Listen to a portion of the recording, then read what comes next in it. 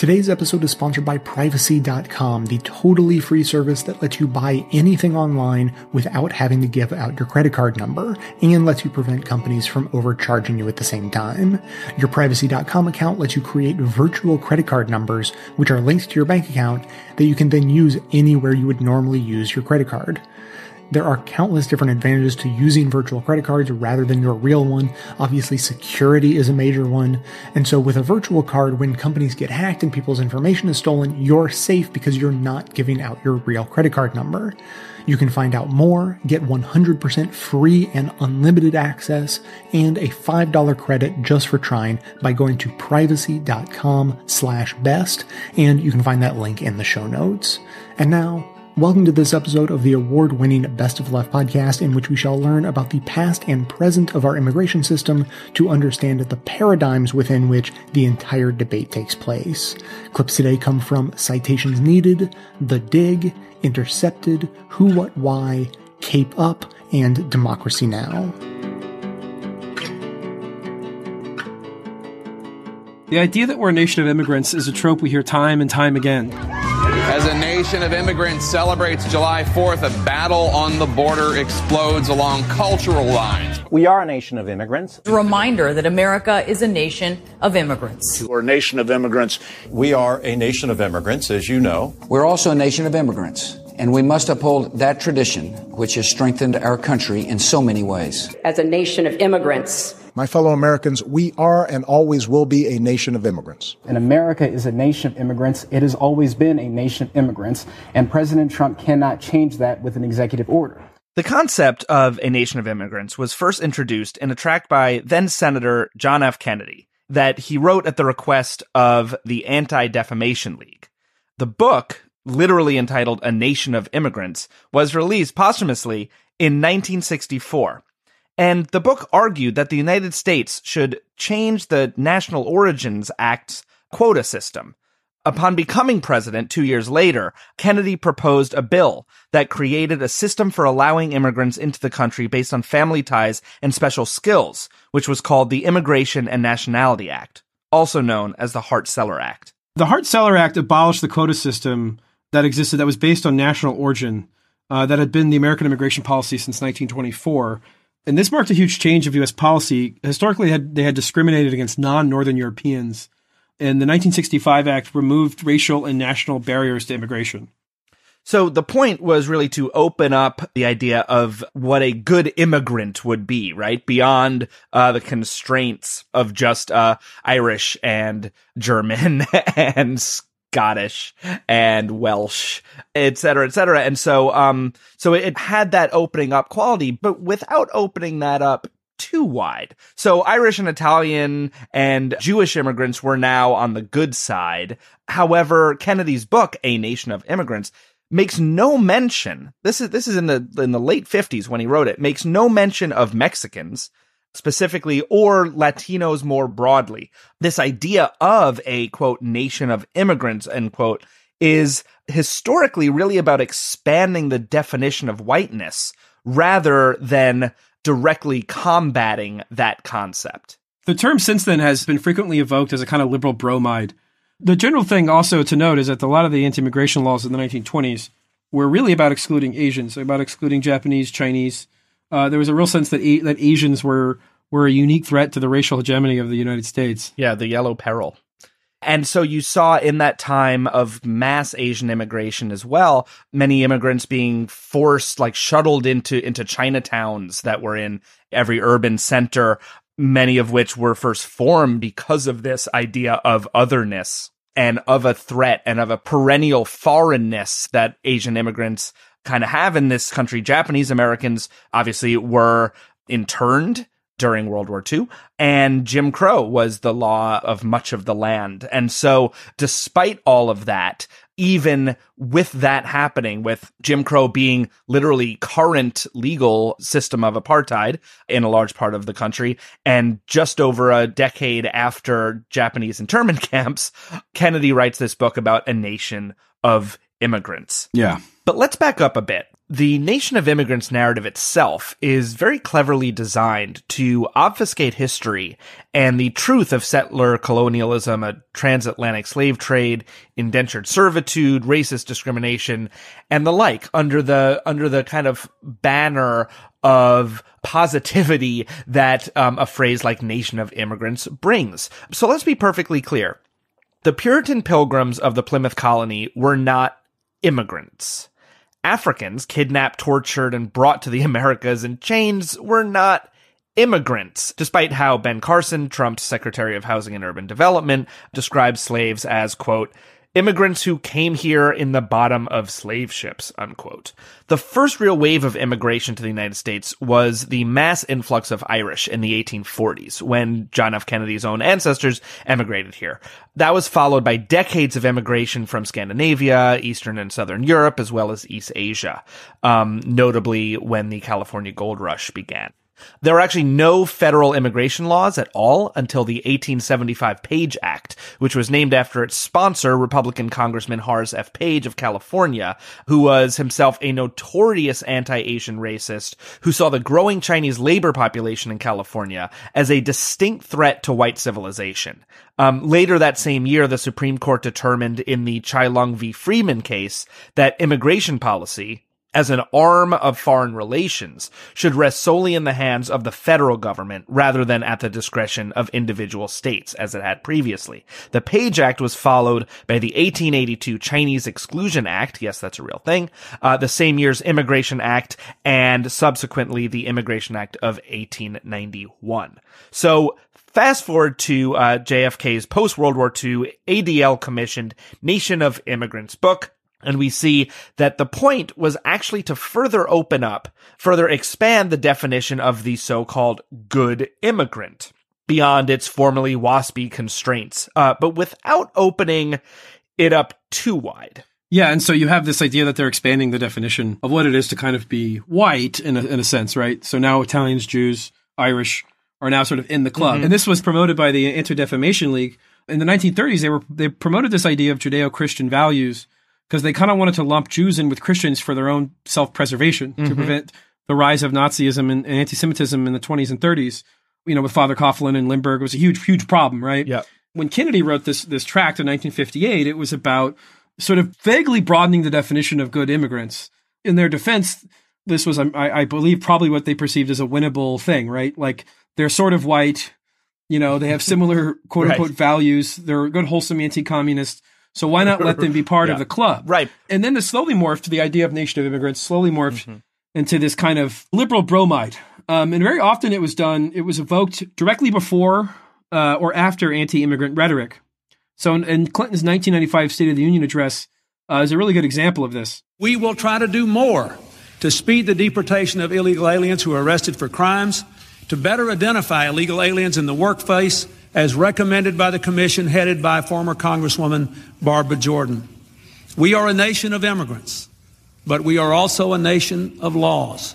It is wrong and ultimately self-defeating for a nation of immigrants to permit the kind of abuse of our immigration laws we have seen in recent years, and we must do more to stop it.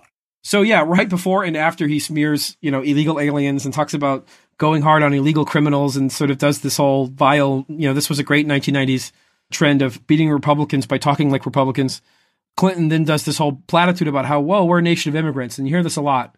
People say, oh, we're a nation of immigrants, but we're also a nation of laws and we're about certain immigrants. Right. Well, which is also immediately putting up a false dichotomy, right? Or like a mutually exclusive notion of what an immigrant is and that they have to conform, because so much of this is about assimilation and even a more kind of aggressive form of Anglo-conformity. So it's like, that's the notion of immigrant communities here are deemed to be good as long as the immigrant communities aren't totally closed off and totally insular, that assimilation is good. And then on the other side of that, you see more nativist rhetoric about keeping those people over there and these people over here. And it all gets kind of mixed together also when you talk about the notion of multiculturalism, where communities should be respected for their own differences, and that the mixing together, the melting pot aspect of this idea, of this concept, of this trope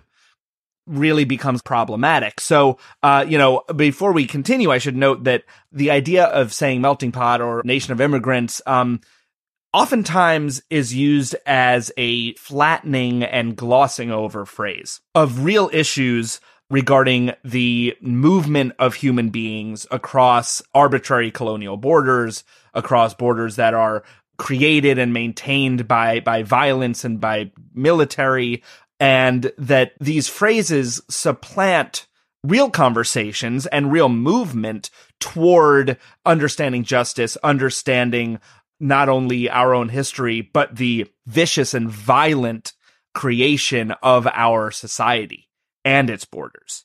So this flattening of history masks settler colonialism, it masks slavery, it masks systemic inequities under this really kind of benign and banal narrative of we're all interconnected, everyone is quote unquote tolerant. It serves the same idea of like, oh yeah, like if we could just be colorblind, then everything would be okay. It's a total glossing over of entire communities' lived experience. Yeah, and of course, as we talked about offline, even the concept of the melting pot itself, and others have criticized this term as well, but who's involved in the pot, who's in the pot, and who's being melted has expanded. It started off as largely or exclusively white European countries, and they thought it was super cute that a French guy and a Scottish guy got along, as long as they were sort of within the proper domain of Christendom.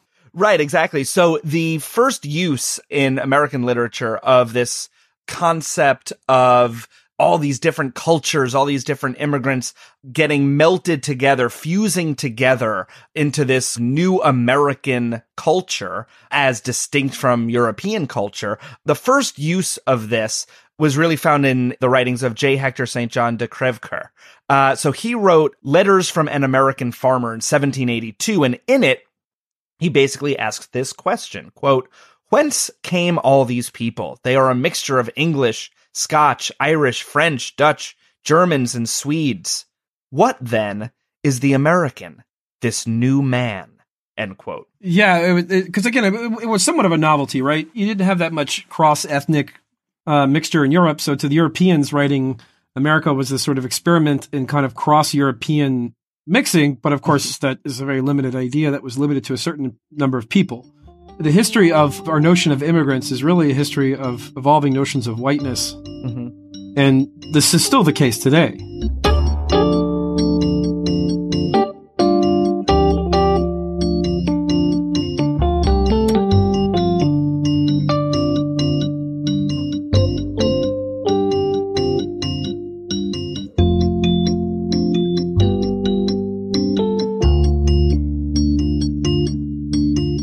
It was only at the beginning of the era of restriction in the late 19th and early 20th century that the word immigrant even came into use, and it had a negative connotation at the time.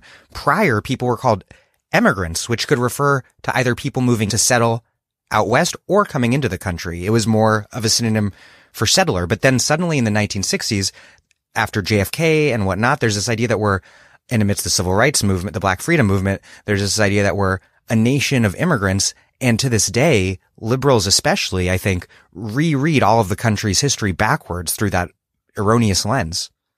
It's very interesting that we've been somewhat anachronistic in talking about the early history. And, occasionally I've been slipping in the word immigrant, that like the word that was used was emigrant. And it could mean coming from abroad, but an immigrant could just be somebody that's moving from a different locality, from another county or another state. Oftentimes the people that were actually on ships, coming from Europe, the term for them was like passenger. And the way that, migration policy was organized wasn't even one that really emphasized a distinction between the national border and other local borders.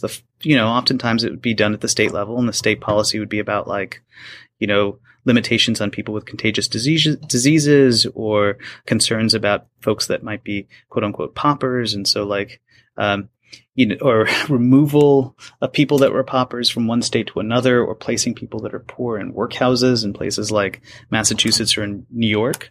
And immigration becomes the language of the new restrictionism in the late 19th century. And then it only really emerges as a positive language in, basically like when you're starting to get to like the 30s and the popular font culture of the New Deal that's built on white, ethnic, working class votes in the cities, that's telling a story of cultural pluralism as what defines the country. Of course, the thing that's really interesting about it is it's precisely at the historical moment where the border is, most aggressively closed. Including to Jews fleeing the Holocaust. Exactly. And then it comes back in the late 50s and early 60s. John F. Kennedy is very closely associated with the term Nation of Immigrants, and it becomes the basis for the 65 bill. And the reason why, telling this is actually useful for the conversation we were having about nativism is because the Hart-Celler bill, the arguments around the U.S. as a nation of immigrants, what it does also is it just obscures the nature of not just like the history of population control, but how like the U.S. is situated in the world. It's just like, the U.S., just a country like any other country. Its relationships to Mexico is really like no different than its relationship to any other country globally. There are no real power differences to the extent that the U.S. has any place in the world. Maybe it's like that first nation among equals. And so it's totally appropriate. You get rid of racial restrictions. You apply quotas to the Western Hemisphere. You apply quotas to you get country-specific quotas in the 1970s applied evenly, which we still have today. That gives people from Bhutan the same number of visas as Mexicans. And the only way that this makes any kind of sense is essentially if you've stripped like all of like the historical specificity and truth from the story of migration, which is the policy has been built around demographic settlement of the right kinds of populations. The U.S. is both a colonial enterprise domestically and a particular kind of global imperial project that then also has very complicated relationships with places like Mexico and other countries in Latin America. And that all of these end up shaping very particular population flows. There's a population flow from Mexico that is not the equivalent of a population flow, as you said, from Bhutan. And the story of the nation of immigrants just means, okay, the U.S. is basically, it's almost like it's an island country, and everybody else sees like this project of freedom and equality that exists domestically and just are kind of jumping to come in. And so we have to put quotas to limit who can come in, but they come in from all over the place. So we're going to have to be fair and give everyone the same amount. You got to be fair. And then the problem becomes more people seem to be coming in than the quotas allow. And then the debate becomes, the liberal position is, well, we should be more inviting about the people that want to come in. And the quote unquote conservative position is, well, wait a second, laws are laws. And it's illegal to try to come in ways that supersede the quota. And so the nativists are able to essentially obscure the racial grounding of their argument, which is an argument about essentially demographic purity, which occasionally seeps through. Occasionally you have sessions say something like, actually I like those 1924 national origins quota, or like Bannon say, we should be a quote unquote civic society. But for the most part, or Pat Buchanan. That it all gets obscured because in a way, it's all framed through a popular conversation, about the U.S. as sort of ethically open to all, but organized through particular rules that are colorblind and that, highlight the country's status, as a nation of immigrants. And then what ends up happening practically is that communities that in fact, because of the colonial and imperial histories, have like thick relationships with the country, find themselves facing the brunt of coercive violence in a way in which, it's very difficult within the terms of American discourse to even articulate, why an undocumented migrant from Mexico is actually like a subordinated person in this country that's tied to like 3 centuries of history. Yeah, you write, quote, Now in place of European co-ethnics, immigrants to the United States are overwhelmingly non-white, the very individuals that settlers once deemed unfit for full membership. And instead of extending settler projects into the frontier or periphery, as 19th century immigrants did, today's new arrivals in essence represent the movement of this periphery into the very center of metropolitan power. I think this is very right on.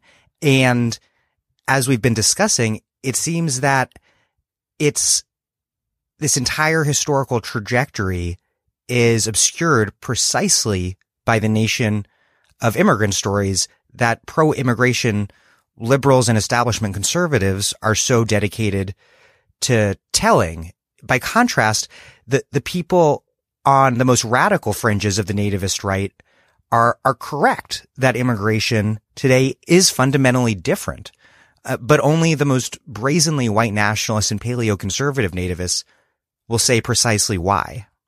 I think that's right, which is there's a particular kind of national myth that obscures the kinds of forces and dynamics that shape population movement.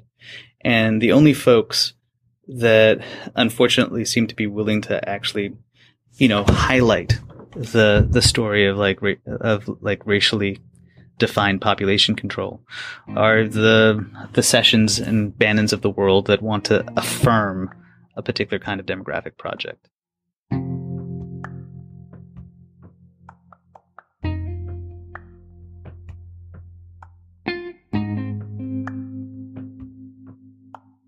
If you're looking for well-made clothes with no hidden agenda, look no further than Pact Apparel. Pact makes incredibly soft clothing for the whole family, all with a clean, green, do-gooder mentality. They use 100% organic cotton and other sustainable materials, but don't use toxic dyes, synthetic fertilizers, chemicals, and other gross stuff you don't want touching your skin or in your water supply. Plus, they partner with fair trade certified factories where the people who make the clothes are treated with dignity and are given additional wages to invest in their families and communities. But they don't want all of these good deeds to price their products out of the reach of the average clothes wearer, so Pact is on a mission to democratize organic by pricing their clothes fairly. Tees are just $15, leggings $30, and undies only $9. I'm sure you're going to love them too. I see Pact Apparel every day because their hooded sweatshirt has become the lounge wear of choice right here in my apartment due to its magic combination of coziness and chicness. Shop women's, men's, and kids styles at wearpact.com and enter the code BESTOFTHELEFT, all one word, at checkout for 25% off your first order. That's wearpact.com and the code BESTOFLEFT.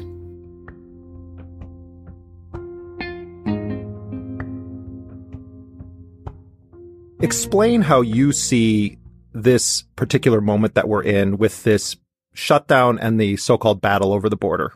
I see it as a long climax of what I call the bordification of national politics, or the nationalization of border brutalism, just the way that the violence and xenophobia and nativism that had long been marginalized or concentrated on the border has become nationalized. Trump is the outcome of decades and decades of policy that he's not wrong when he blames the Democrats. The Democrats have brought into a security-first framework going back to at least Bill Clinton, but you could even make the case to Jimmy Carter, that has led to this current moment. Not only in the states most heavily affected, but in every place in this country are rightly disturbed by the large numbers of illegal aliens entering our country. The jobs they hold might otherwise be held by citizens or legal immigrants. The public service they use impose burdens on our taxpayers. That's why our administration has moved aggressively to secure our borders more, by hiring a record number of new border guards, by deporting twice as many criminal aliens as ever before, by cracking down on illegal hiring, by barring welfare benefits to illegal aliens. First of all, there are parts of the border, and I've traveled along these regions myself, where you do have steel, or you do have a wall, or you do have fencing. What are the roots of this nativist push for we need a full wall along the southern border of the United States? Up until World War I, the border was relatively open. There was no border. There was no physical barrier except maybe some rolls of barbed wire around ports of entry. Migrants came back and forth seasonally to work in factories and fields and homes. Tens of thousands of these workers are brought across the border from Mexico every year, then sent to work on big farms in the Imperial Valley, the San Joaquin Valley, the Salinas Valley, the Santa Clara Valley, under agreements between the U.S. and Mexican governments. In terms of the physical barrier, it doesn't really start until around Harry Truman in 1948, the first chain link fence to go up on the border in Southern California. And not ironically, tellingly, I think that it was recycled materials from Japanese internment camps that were used as the chain link fence. And then you could jump forward to the 1990s when Bill Clinton extended the physical barriers and he used recycled landing pads from Vietnam. So there's ways in which the darker history of the United States, both internal incarceration and external war, has literally manifested itself on the border in these physical barriers. The wall as a nativist rallying cry doesn't really start until around Vietnam. You could see how the loss in Vietnam leads to a rise of nativism, white supremacy. The border is one site where this is very graphic. And one kind of irony or way of thinking about it is Robert McNamara tried to build a wall between North and South Vietnam. That was one of the strategies called the McNamara line. And so in some ways there was a continuation after failing to stop the infiltration of the North to the South in Southeast Asia. The nativists become obsessed with building a wall to keep out Mexican migrants. What was the political context of the rise in that nativist thinking? I mean, what was happening on the border? Who was coming across it? Was it some kind of a crisis? Were workers taking away jobs from white Americans? Yeah. So the parallel story is the criminalization of migration, right? There's the history of the wall. There's the history of the militarization of the border. And then there's the history of the legal status of migrants. Basically, you could think of it as if in 1910, if you have one big stream or river of basically legal migrants, what happens over the course of the 20th century is that diverts into increasingly criminalized. Under the 1924 Nativist Immigration Act, which white supremacists love, it lowered the quotas for non-white Protestant countries. Mexico was spared immigration quotas because large landowners and factory owners wanted cheap labor. In fact, all of Latin America was exempt from quotas. But the Border Patrol was created in 1924, not with the act, but kind of related to a lot of the politics that were going in 1924. And that was basically a sop to nativists who lost the larger debate about Mexico. But the Border Patrol itself became the kind of point that decided who wasn't entering legally. And there was a series of laws which criminalized the whole stream, that whole current. By the time you get to the 1990s, most migrants from Mexico are considered illegal and undocumented. You also write there have been contradictory judicial rulings, but historically agent power has been limited by no constitutional clause. There are few places patrollers can't search, no property belonging to migrants they can't seize, and there's hardly anybody they can't kill, provided that the victims are poor Mexican or Central American migrants. Between 85 and 90, federal agents shot 40 migrants around San Diego alone, killing 22 of them. Since 2003, Border Patrol agents have killed at least 97 people, including 6 children. Few agents were prosecuted. How powerful have these agencies become? Immigration and Customs Enforcement, Customs and Border Patrol. And what would it look like to even hold them accountable? They are incredibly powerful, and they operate with near complete impunity. Those are the deaths and killings that we know of. It's really a kind of lawless region, the borderlands. I would argue, based on my reading of the sources, is that the vast majority of abuse and brutality just went under the radar, that we just don't know about it. Again, John Crudson, that New York Times reporter, would just offhandedly talk about Border Patrol agents telling him that they threw, quote, illegals off the cliff and made it look like an accident. They would seize their property. They would seize the documents, the birth certificate of citizens, U.S. citizens.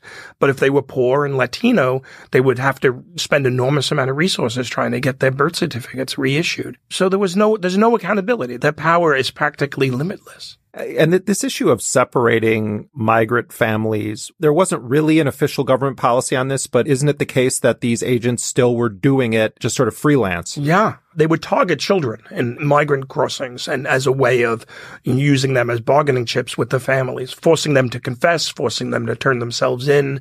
There's cases of children who were U.S. citizens who were captured by the Border Patrol and then just released in Mexico with little recourse or means for how they can return.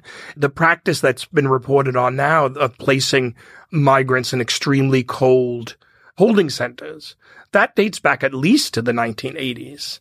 Crutzen reports on INS officials trading young Mexican women to Los Angeles Rams for season tickets. I mean, this is a level of abuse and impunity and horror that's hard to wrap one's mind around. We know that thousands of children have been separated from their parents and held in prisons, camps. But at the same time, we've had several deaths that seem to have been preventable of children who were then taken into U.S. custody. What do you see that has happened there? And is it different than deaths that happened under the Obama administration or previous presidencies? No, I think that what Trump has done is by politicizing the issue, rather than making it about a pragmatic or technocratic policy concern about border security, he's pulled the curtains back to reveal the horror of the border. This has been going on. Certainly the deportations under Obama increased and with the same intent to create a deterrent. So in many ways, it's a continuation. I think what Trump does is he turns it into spectacle. And obviously it's related to maintaining his own political base, right, of 38%. Trump loves to, he says, I just had, Nancy and Chuck, referring to Nancy Pelosi and Chuck Schumer in the White House or their representatives. And, there's all this fanfare on Twitter about how he told them to get lost, because they weren't agreeing to his border. But we don't really have an effective opposition coming from the leadership of the Democratic Party on this. Break down what we're sort of seeing the elites of the Democratic Party staking out as their position right now. They're staking out the position that they've had basically since the late 1970s with Jimmy Carter, the idea that you could trade border security for some kind of limited reform, whether it be a one-time amnesty.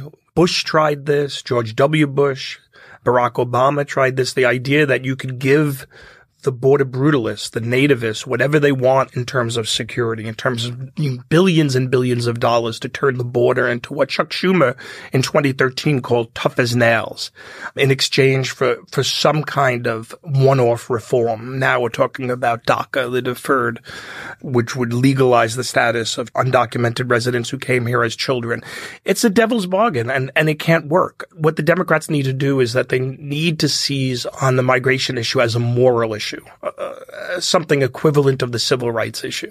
Just as you couldn't have Bull Connor police departments and Jim Crow laws and call yourself a democracy in the 1960s and 1970s, you can't have a country where over more than 10 million people live completely vulnerable in the shadows and call yourself a democracy.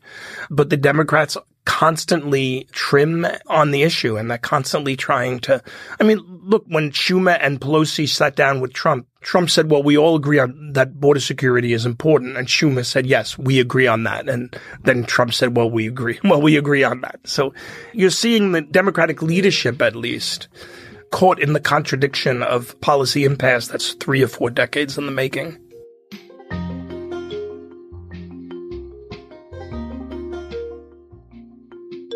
Today's episode is sponsored by Blinkist. You may think you don't have the time to read a book, but Blinkist is here to prove you wrong, sort of. Blinkist is the only app that takes the best key takeaways, the need-to-know information from thousands of nonfiction books and condenses them down into just 15 minutes for you to read or listen to. Blinkist is made for busy people like you who want to get the main points of books quickly, and with their audio feature, you could easily finish 4 books a day while you're on the go, while you're not listening to podcasts, of course. I generally use Blinkist in 2 ways. One is I like to binge through several books if there's an opportunity like a road trip or something like that. And the other is using it as a way to instantly learn more about a book I've just heard of, as in I can go from learning that a book exists to having a really good idea about the book's major concepts in 15 minutes flat. We really do live in the future. You might want to check out the Michelle Obama book, Becoming.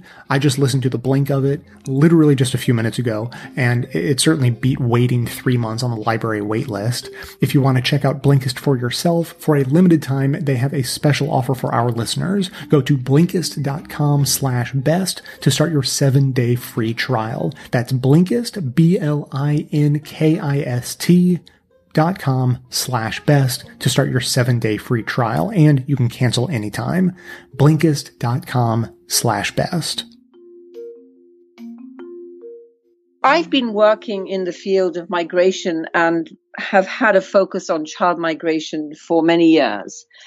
And I've, obviously as a human rights lawyer, I've been engaged in many policies which I consider harsh, unethical, and violative of people's human rights. But I think this recent policy of separating families at the border, separating toddlers and very young children from their parents, was unprecedented in its barbarity. I will use that word.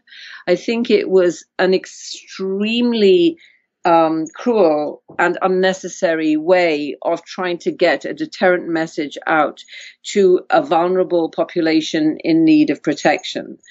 I think that the context is sadly of quite long standing. The US has had a weak and deficient approach to the protection of children's rights, including immigrant children's rights and refugee children's rights, for a long time. And one of the things I note in my child migration book is that because the US is not covered by the main international law on the rights of the child, the so-called UN Convention on the Rights of the Child. It's the only country in the world that is not covered by that convention. Then it is not forced to take as seriously the rights and interests of children as other countries are. So I think there's often in the public at large, and amongst many of us, a sort of skepticism about international law and about human rights, that they're all talk, but actually when push comes to shove, they don't really deliver. Otherwise, why would we have had so many genocides? Why would we have so many human rights violations? And I think that criticism is a fair criticism. That said, though, countries which are covered by the Convention on the Rights of the Child are forced to be overlooked by an external body, the Committee on the Rights of the Child. And they know that they can be criticized and they can be interrogated. And because that is not the situation in the US, because the US is ultimately self-governing and the Supreme Court is the final arbiter of US law and US policy, then there's more freedom, I think, for an administration to advance policies like the ones this administration has advanced, at least to start with, even though they may eventually get knocked down. So there is a long history of the US being an outlier in the way it treats migrant children. I can give you some examples. When I used to live and work in Chicago, and spent quite a lot of time with my colleagues going to some of the detention facilities for children there, I was shocked to see that unaccompanied small children arriving in the US didn't have automatic access to legal counsel. I was shocked to see that they were held in a detention center. I was shocked to see that nobody was appointed to be their guardian. Now, I was shocked not because in the UK, where I was coming from, everything is perfect by a long shot. There are many immigration problems which I spent years working on. It's not that in Europe everything is by any means perfect. There are many countries which still commit severe violations against child migrants. But I think the harshness of US policy is unusual. And this, is something that goes back for decades. The other point I'll make is that the context of this very troubling family separation policy is a progressive tightening and criminalization of the US-Mexico border, which has been happening for some time. It certainly is a continuation of policies that were in force under the Obama administration. What's changed is that the exercise of discretion and the pursuance of criminalization has multiplied geometrically with this administration. So many of the laws, it's true to say, are not brand new. But what is new is the institutional ideology driving them. And as we all know, in a big bureaucracy like the immigration bureaucracy, discretion is really what drives work on the ground. There are big differences between what some officers do and some other officers do. And when the whole institution is geared towards a particular bias, if you like, that affects the way individual officers do their work. And so I think that is partly responsible for the way in which this policy rolled out.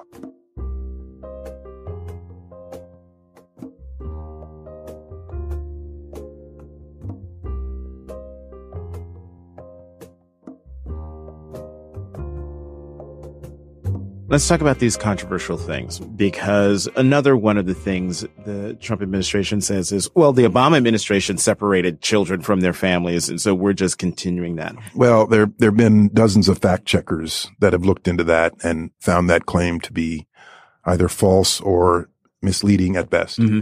What I'm trying to get at is, in 2014, when you were going through this, and I remember reading a story, I believe it was in the New York Times, where it talked about, as the crisis was happening in 2014, as was the want of the Obama administration, put all the options on the table. How do we solve this? Put all the options on the table.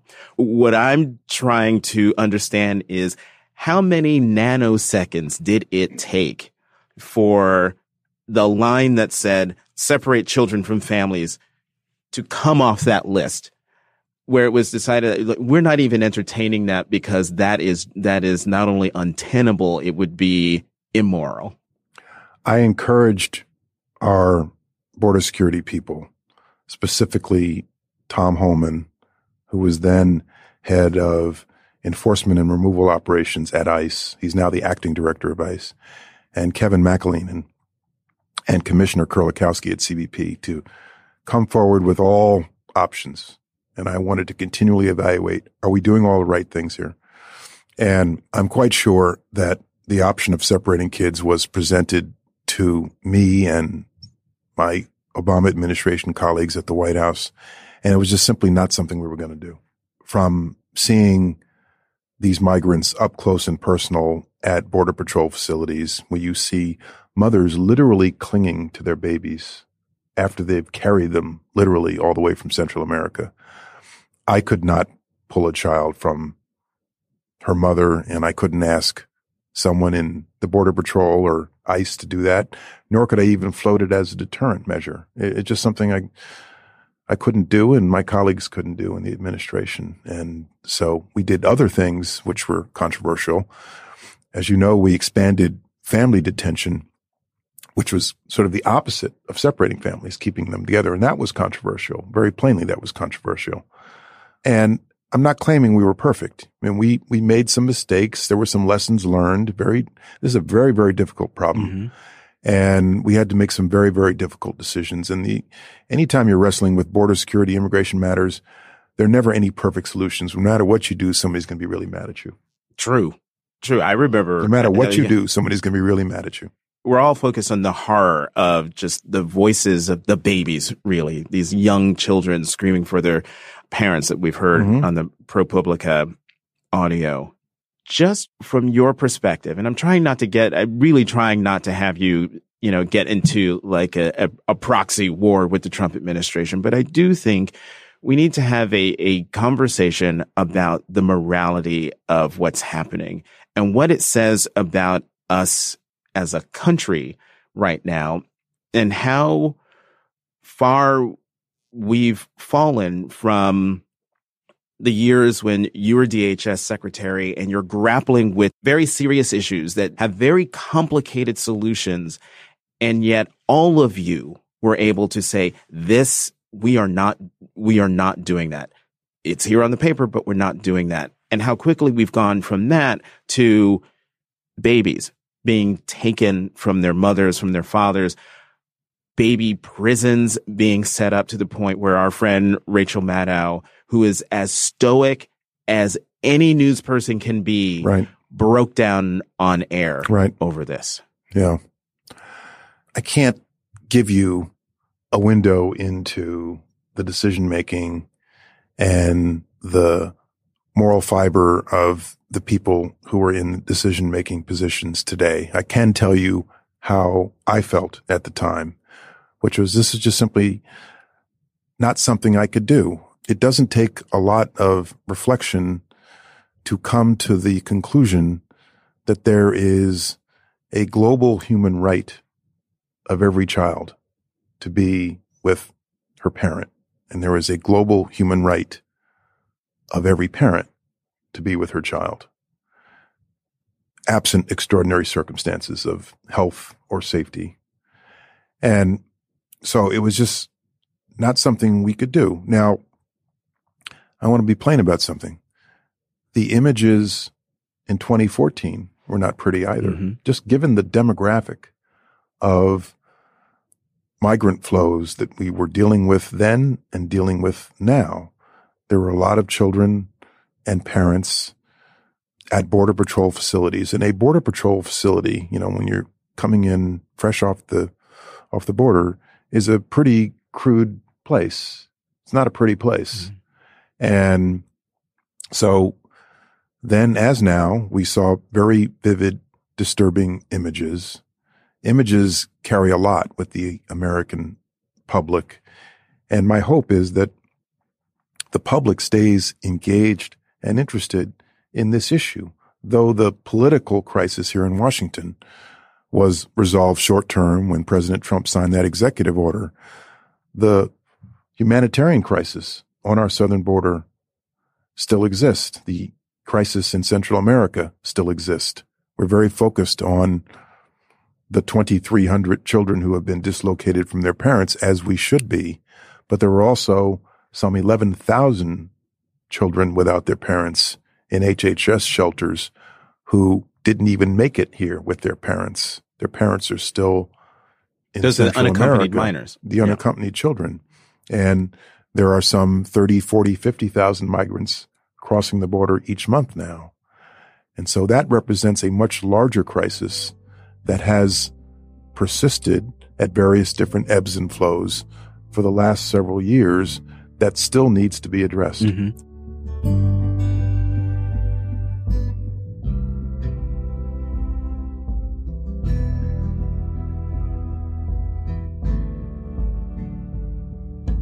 Today's episode is sponsored by Madison Reed. Amy Errett founded the company in 2013, naming it after her daughter with a mission to revolutionize the way women color their hair.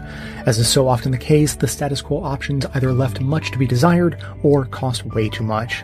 Madison Reed offers the quality of a salon, the convenience and affordability of at-home hair color, and an ammonia-free formula with ingredients you can feel good about.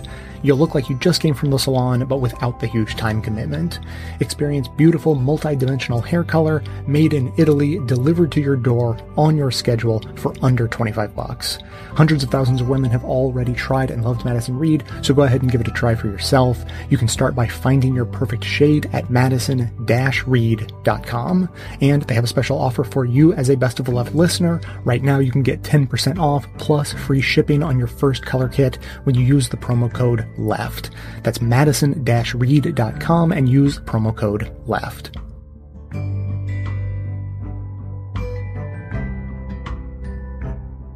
What's very interesting is where birthright law comes from, where the 14th Amendment to the Constitution, how it developed. And that's what you document in your book, Birthright Citizens. Tell us its origins.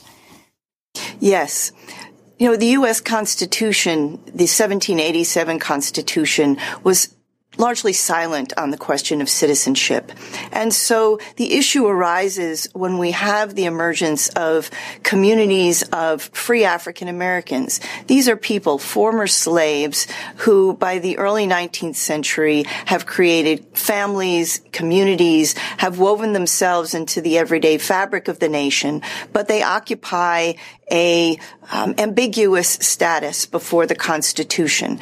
There are those who argue that race is a bar, that blackness prohibits citizenship for African Americans.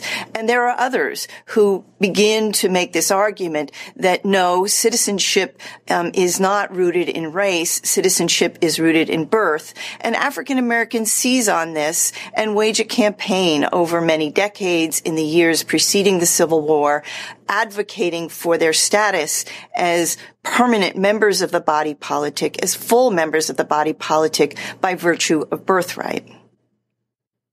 And then, of course, the Dred Scott decision, the infamous Dred Scott decision during the battles over the future of slavery in America. Could you talk about the impact of that on this debate?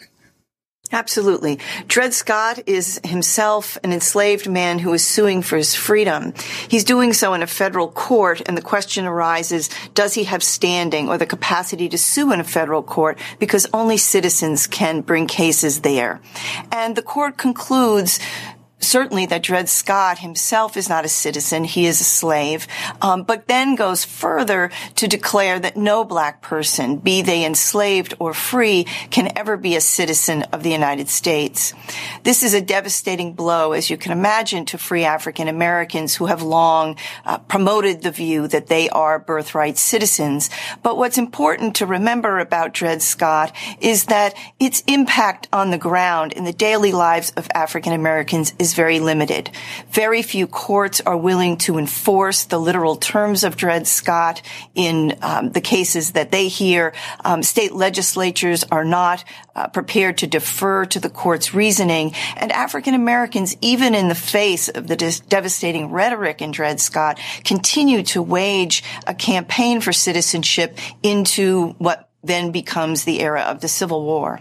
I'm sure you have found as a historian teaching at a university how little knowledge there is of history. And when you refer just to Dred Scott, explain who he is and his crusading attempt to challenge this, and how the amendment comes out of this perhaps most racist decision of the U.S. Supreme Court. But it came out of activism.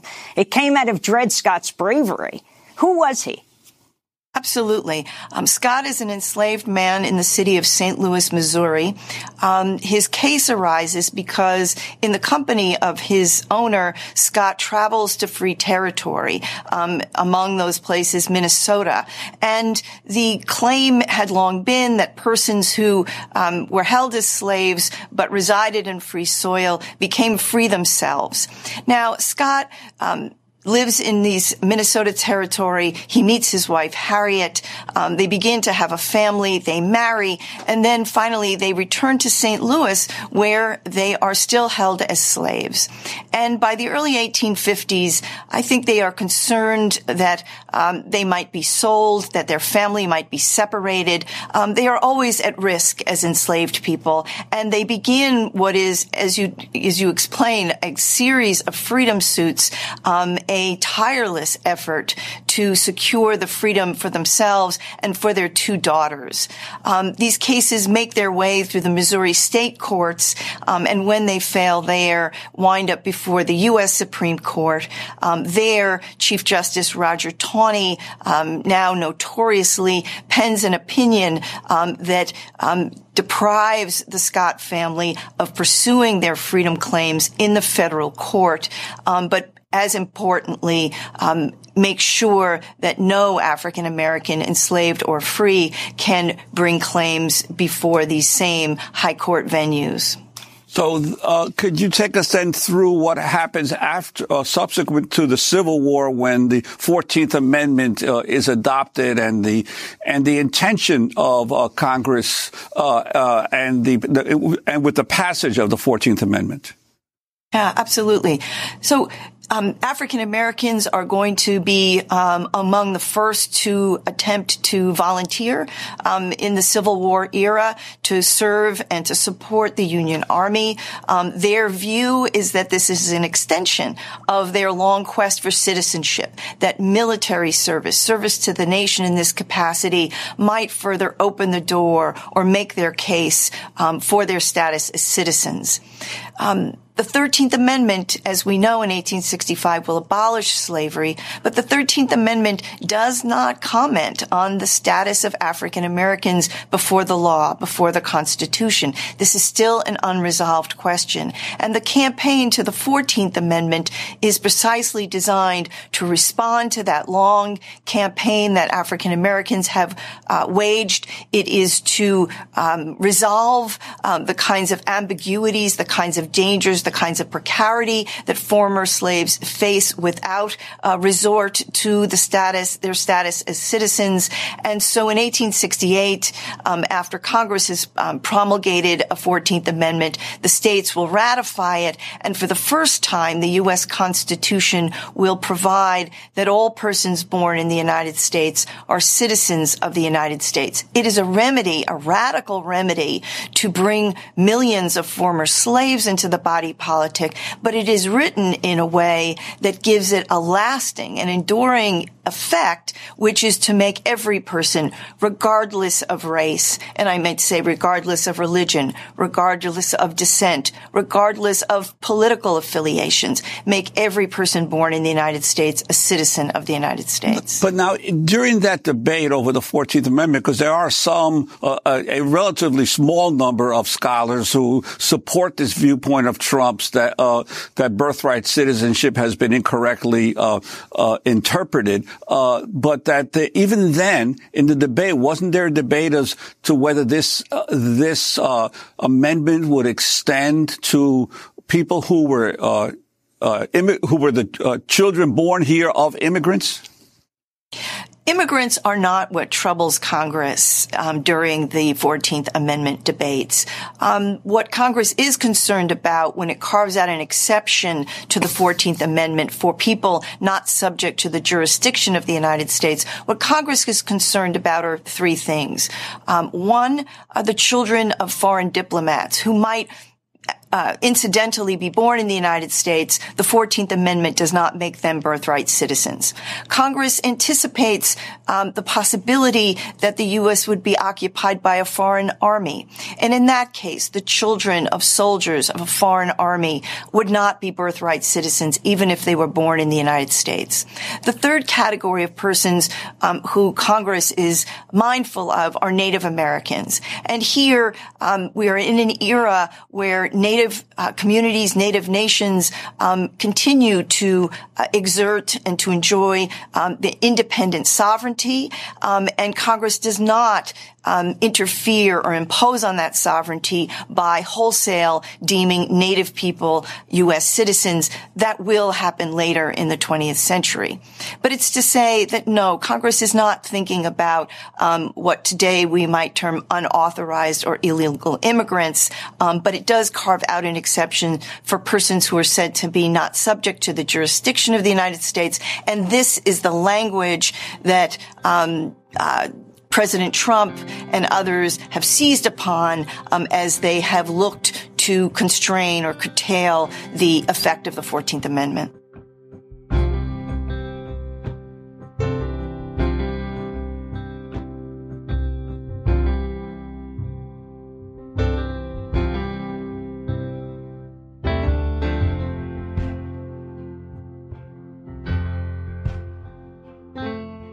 You end up having like the emergence of like sharecropping, which sort of improvises new bonded forms of black labor.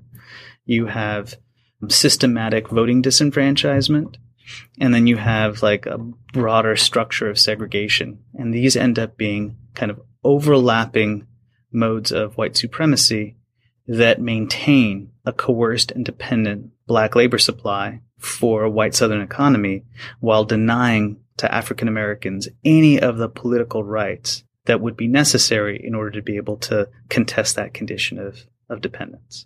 And that's like the story of the return of white supremacy in the South. And it's also the story of like the gutting of the meaning of birthright citizenship. I would say that when folks like Trump invoke this rhetoric about how the children of undocumented immigrants should not have birthright citizenship, you should see it as a contemporary effort to essentially replicate many of those old systems and to, again, gut what's supposed to be the meaning of birthright citizenship, which is like no subordinated racial caste. Because look at what the present consists in. You have a population of undocumented immigrants, like the numbers, depending on like how they get counted, it's like some numbers are more like 11 million. Others say that the numbers are closer to like 20. The majority are from Mexico because of the kind of symbiotic relationships that I just described.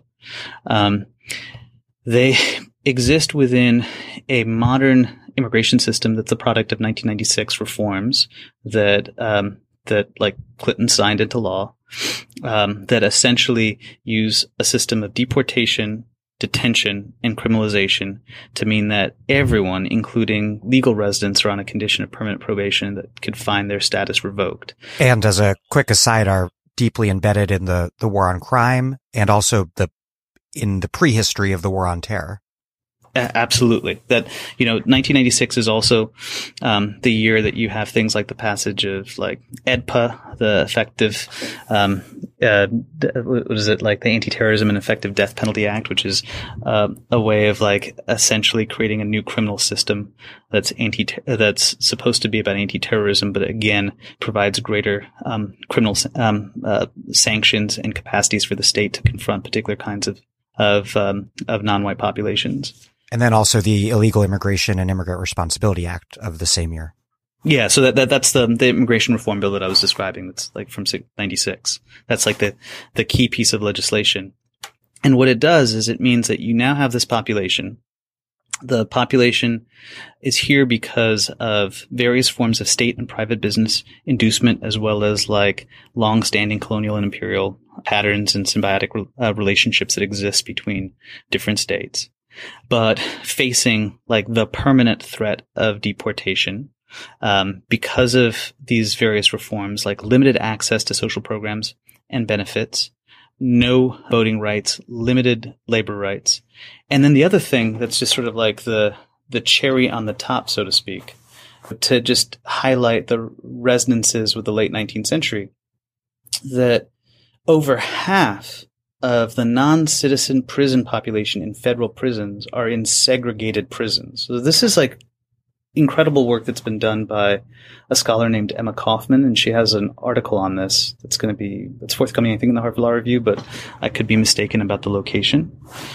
19,000 federal prisoners that are non-citizens are in non-citizen-only prisons. And the majority of them are there for like low-level drug offenses. So not even for immigration-related offenses. This is something that basically started emerging in the late 90s as a kind of outgrowth of those reforms in 96.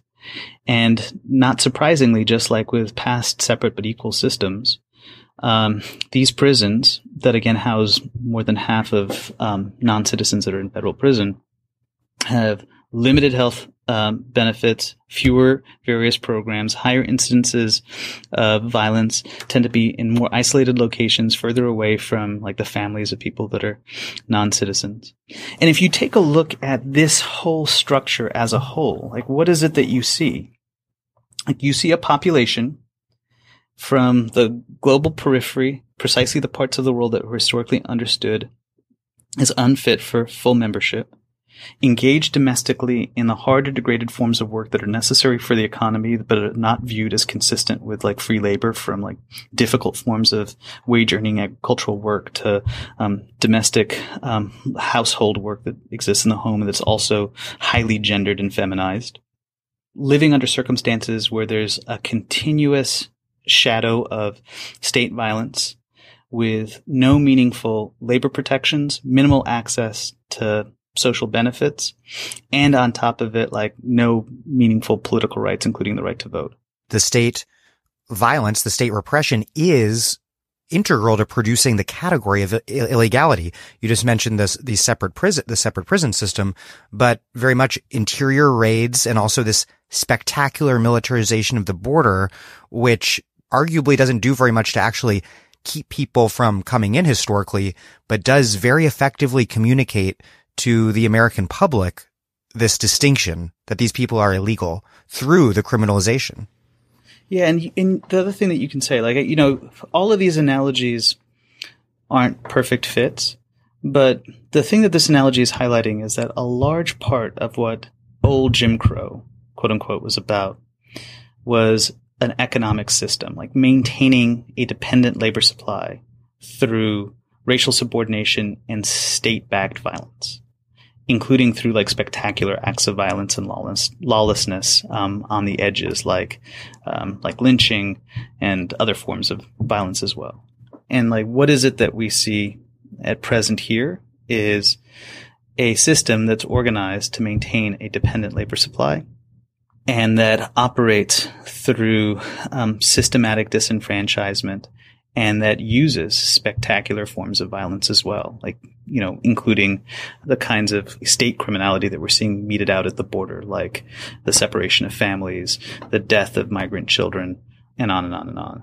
So that means that when Trump talks about rescinding birthright citizenship, you know, maybe birthright citizenship is not going to get rescinded. Maybe it's just rhetoric, but it shouldn't be experienced as just sort of like hot air for like a nativist base.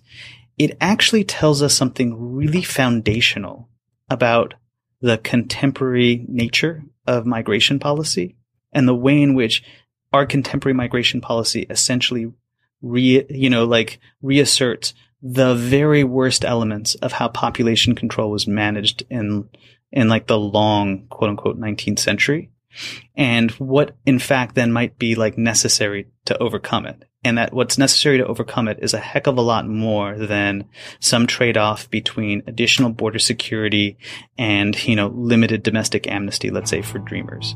That if essentially what we see are modern iterations of like an old Jim Crow organized through the old imperial prerogative, then this has to be smashed root and branch.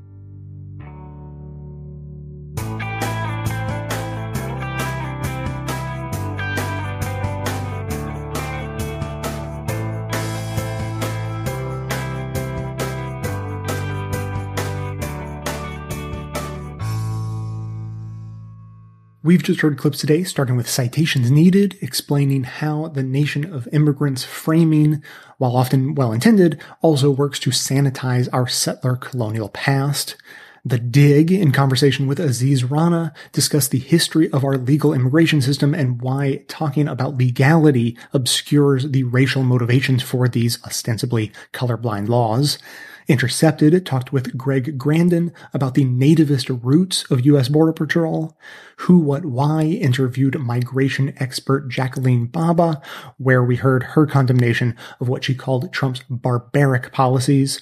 Jonathan Capehart on Cape Up interviewed Jay Johnson, the Secretary of Homeland Security under Obama, who described his reaction to the option of family separation when it was presented to him. Democracy Now! Spoke with Martha Jones, author of Birthright Citizens, about the history of the 14th Amendment granting birthright citizenship. And finally, we just heard part 2 from The Dig, in which they discuss the deeply racist roots of challenging birthright citizenship. Members will be getting a bonus episode with additional clips on the criminalization of immigration, an extended portion of the interview with Jay Johnson, and additional details about how all of the horrors of family separation were part of the Trump team's plan all along. To hear all of that, to cast a weekly vote on what upcoming topics you want to hear on the show, and for other details about supporting the show by being a patron, visit patreon.com/bestofleft. You can find that link in the show notes on the devices you're using to listen, which is also where you can find links to each of today's segments for easy reference and sharing. And now, we'll hear from you.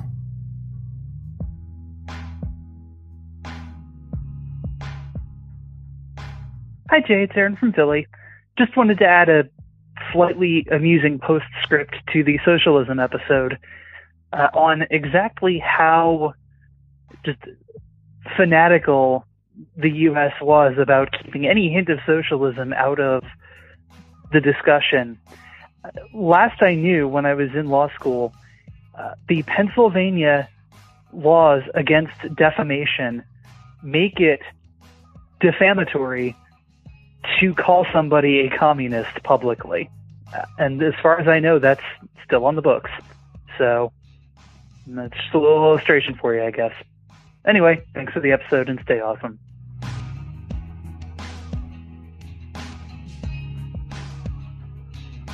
Thanks for listening, everyone. Thanks to the volunteers who helped gather clips to make this show possible. Thanks to Amanda Hoffman for all of her work on our social media outlets and activism segments. And thanks to all those who called into the voicemail line. If you'd like to leave a comment or question of your own to be played on the show, you can simply record a message at 202-999-3991. Now today, I have a proposal, something that came to me a few days ago. I think I'm onto something. I think this can get some traction. And what it is, to begin with, is an offer of an olive branch to conservatives or really just anyone who either disagrees with the general progressive perspective on things and so forth. Here's what I have to say. What I have realized is that progressives really are obnoxious. We get accused of being obnoxious all the time, and I think we should come to terms with that. We are the bearers of bad news. We are the flies in the ointment, the rain on the parade, the party poopers, the buzzkills, etc. We really are all of those things. And the reason is, it becomes clear if you understand the perspective of someone who is being told new information from a progressive perspective. And I'm talking mostly about the social realm of politics here, the privileges, the racisms, the sexisms, the systems of oppression, that sort of thing. Because the thing is, privilege is great as long as you don't know you have it. And I came up with this analogy. Longtime listeners know I like analogies. This is a good one. I just came up with this. Privilege, it's like being an athlete whose coach has been slipping you performance-enhancing drugs without you knowing it. And whether you're a great athlete or not isn't really the point. The point is that you know that as an athlete, your accomplishments are due to your own hard work.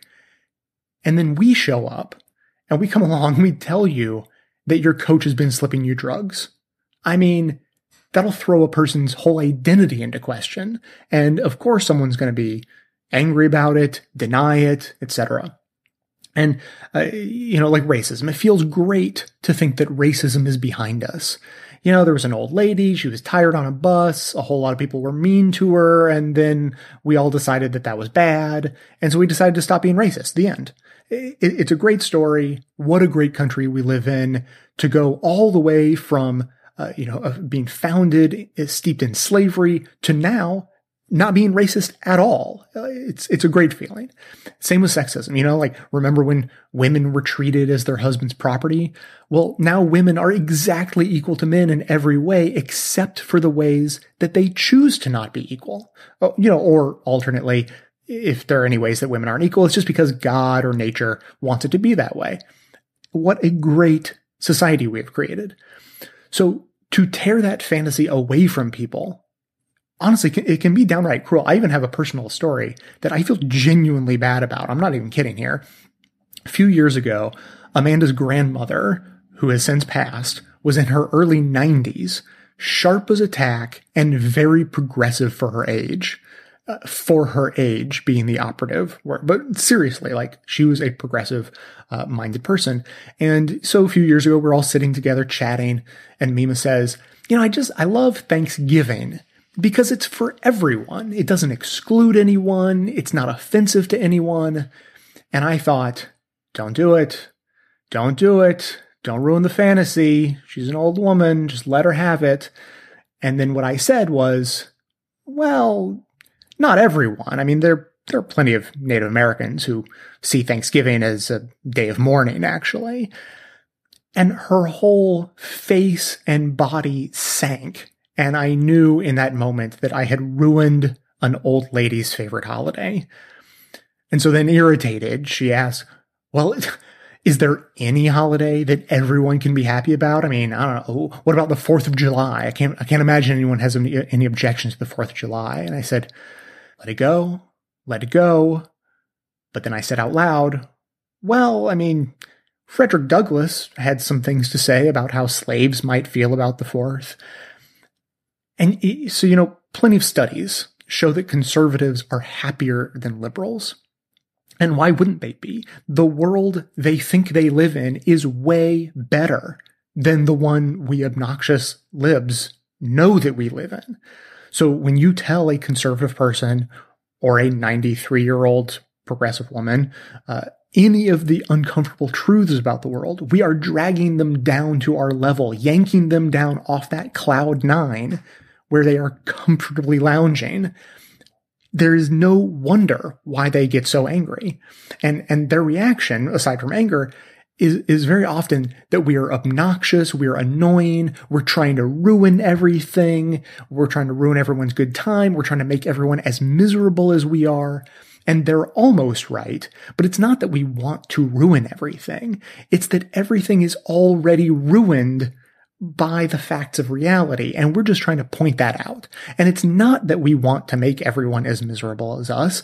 It's that we want everyone to see the truth of reality as we do, so that we can all work together to make reality better so that everyone is actually happier. I would love it if everyone were as happy in reality as conservatives are in their fantasy. That's my goal. So here, aside from my proposition that progressives come to terms with the fact that we are obnoxious buzzkills, here's the compromise I'm proposing. Progressives will admit to being obnoxious and annoying, and in return, all that we ask from the rest of you is that you admit we're usually right.